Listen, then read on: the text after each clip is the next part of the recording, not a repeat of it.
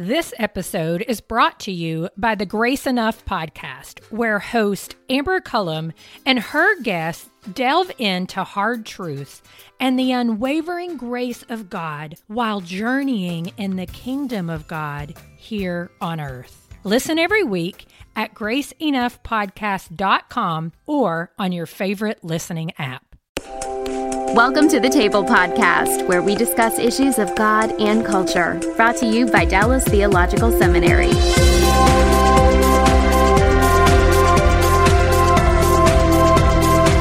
Now, I would say that in the States, generally speaking, the way in which people come into contact with someone from Muslim background is they're either working in a situation where they're working next to someone like that, or oftentimes, and I know a lot of churches do this, they're engaged in ministry to students who are on an international exchange, who are in universities, and there are programs that have developed to try and just help them acclimate, very similar to the type of thing that you're doing in Athens.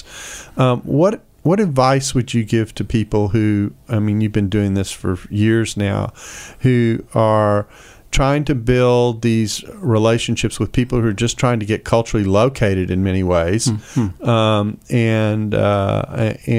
then what advice would you give them, and how would you help them think through how to get to know where the person is on a religious level as well? I mean, I suppose obviously one of the things that I would really emphasize is just invite them into your home. You know, have them come over and have a meal.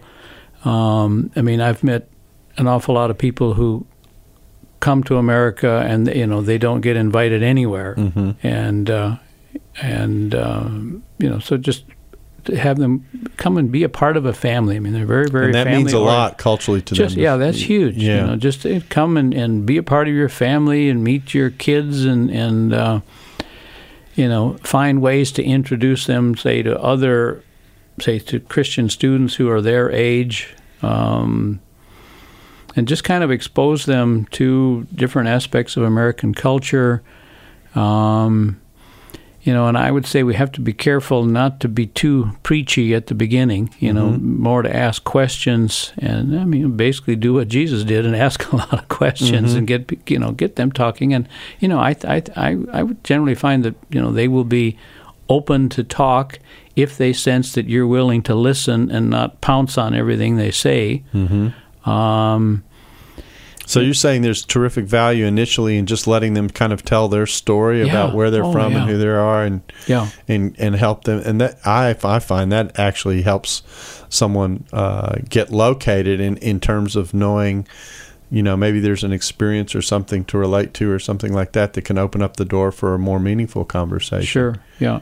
And you know, there's just a million practical things. If you come from another culture and you're living here and you just don't know how things work, you know, where to find this, that, and the other, and just, you know, people need a lot of practical help. And just, you know, whether it's taking the wife shopping and just explain to her, you know, how do you decide which of these 50 varieties of potato chips to buy? You know, I mean, you come from anywhere else to America, and it's just overwhelming. You know, just how do you make the phones work? And, I mean, you know, I generally find that most of these guys that I work with are technically so far ahead of me. You know, if I can't make my phone work, I'll grab one of those guys and say, you know, show me, you know, I'm an idiot, just show me how this works.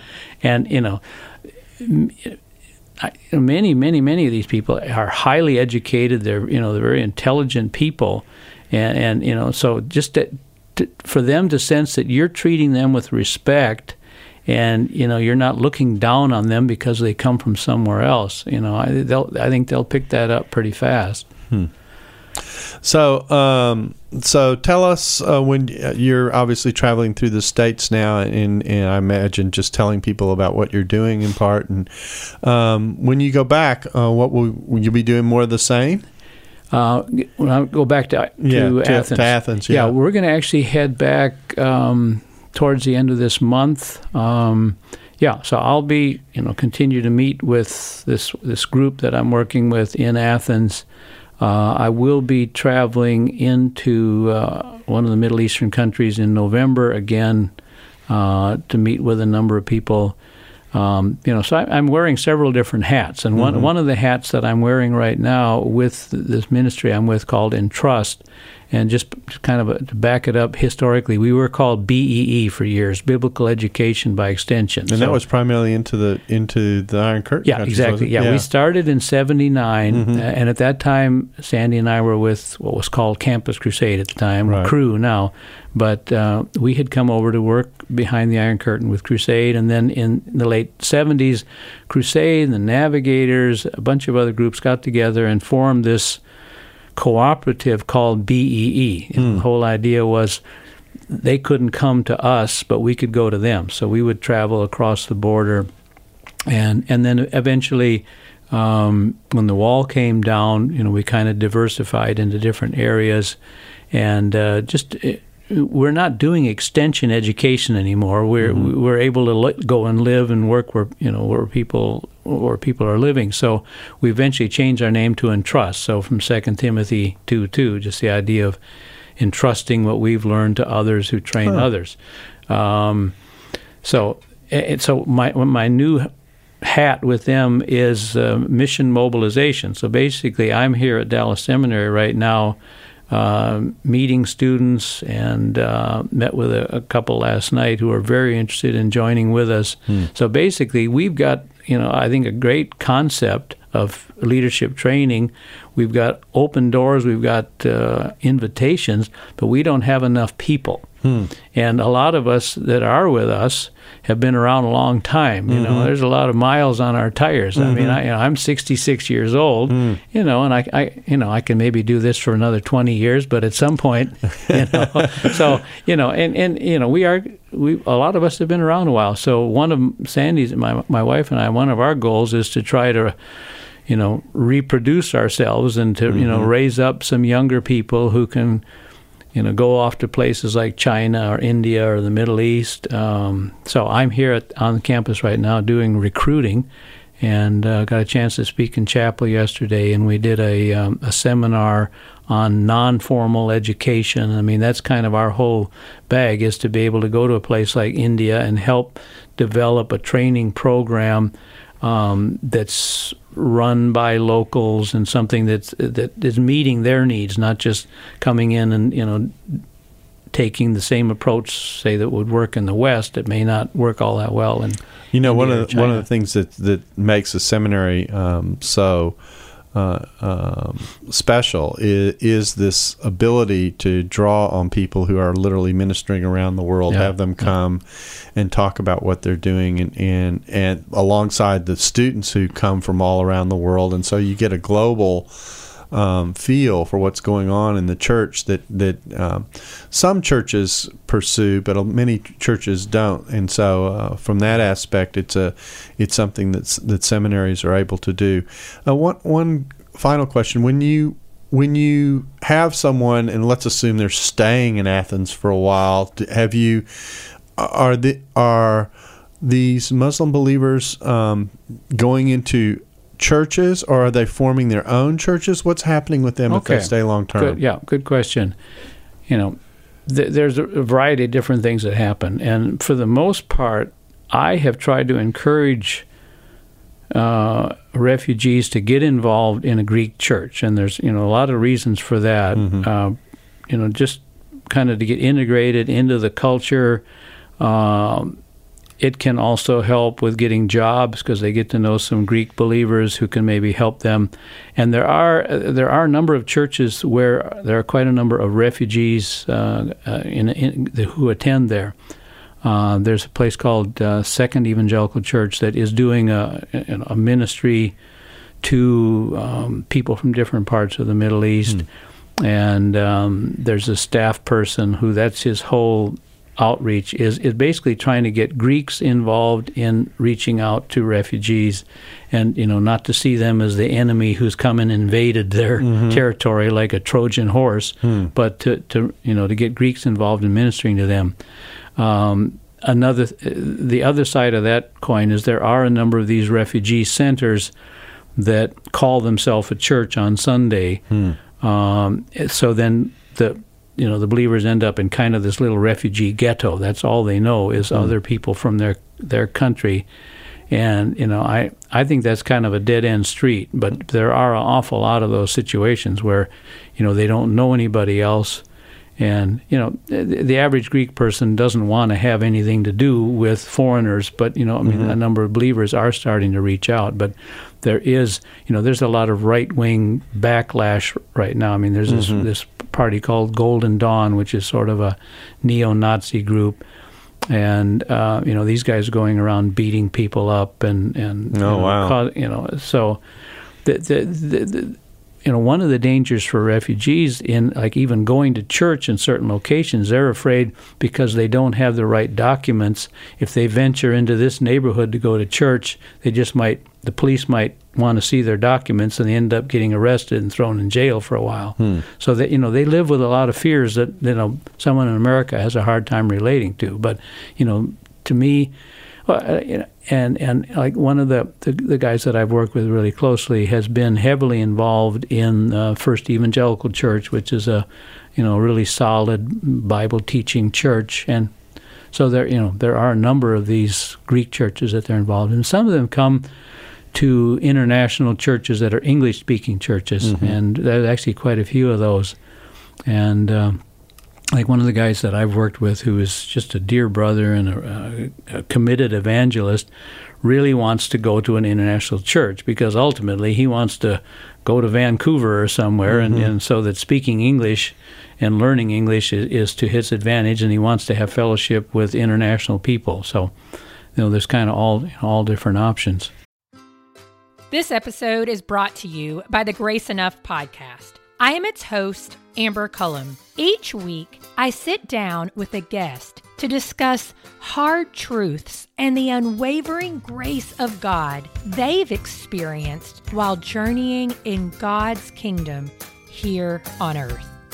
You'll hear from guests like Jen Wilkin, Jamie Ivey, Andy Crouch, and Scott McKnight. Listen to these conversations and more by searching Grace Enough Podcast on your favorite listening app or by visiting graceenoughpodcast.com.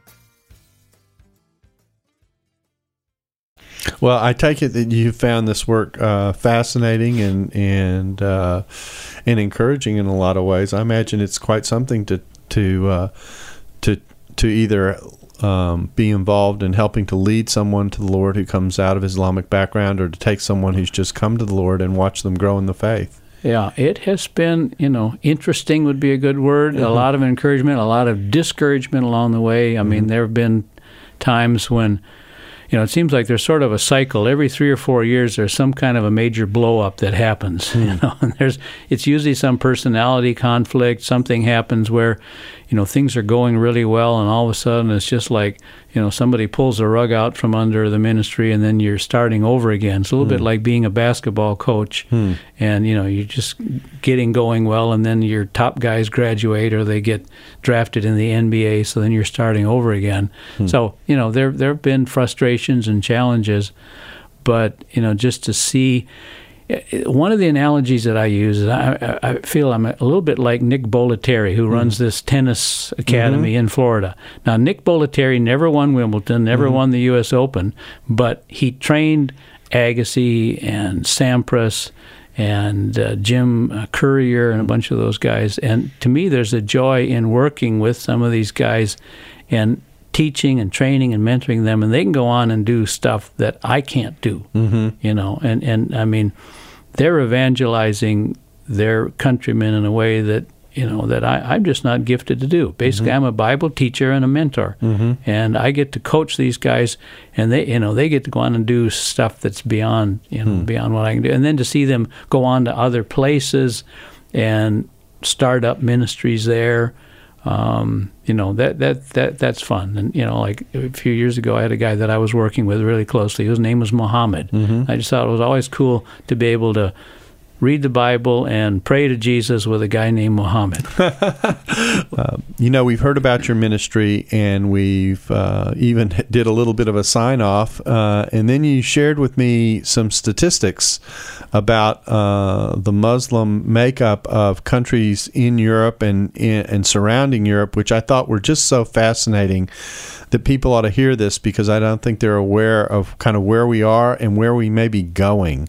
So, Dwight, I'll ask you to just read off some of the statistical information you have about the percentage of Muslim population in Europe and in some of the surrounding countries. Okay. Yeah, I've just been doing some reading online recently and come across, a number of statistics, and obviously people are going to have different projections, but one of them that I read just recently saying that currently about 5% of the population in the European Union identifies themselves as Muslims. And then they said the UN estimates that Europe will be 55% Muslim by the year 2040. Now, that's because Europeans tend not to have very many children, whereas Muslims do. Is that? I'd say maybe the average Western European has about 2/3 of a child or something per marriage. That's interesting. I don't know quite how you do that, but I'll let you figure that out for me. Well, they can do a lot in Europe. That's right. But, so the population in, I think in probably every Western European country of the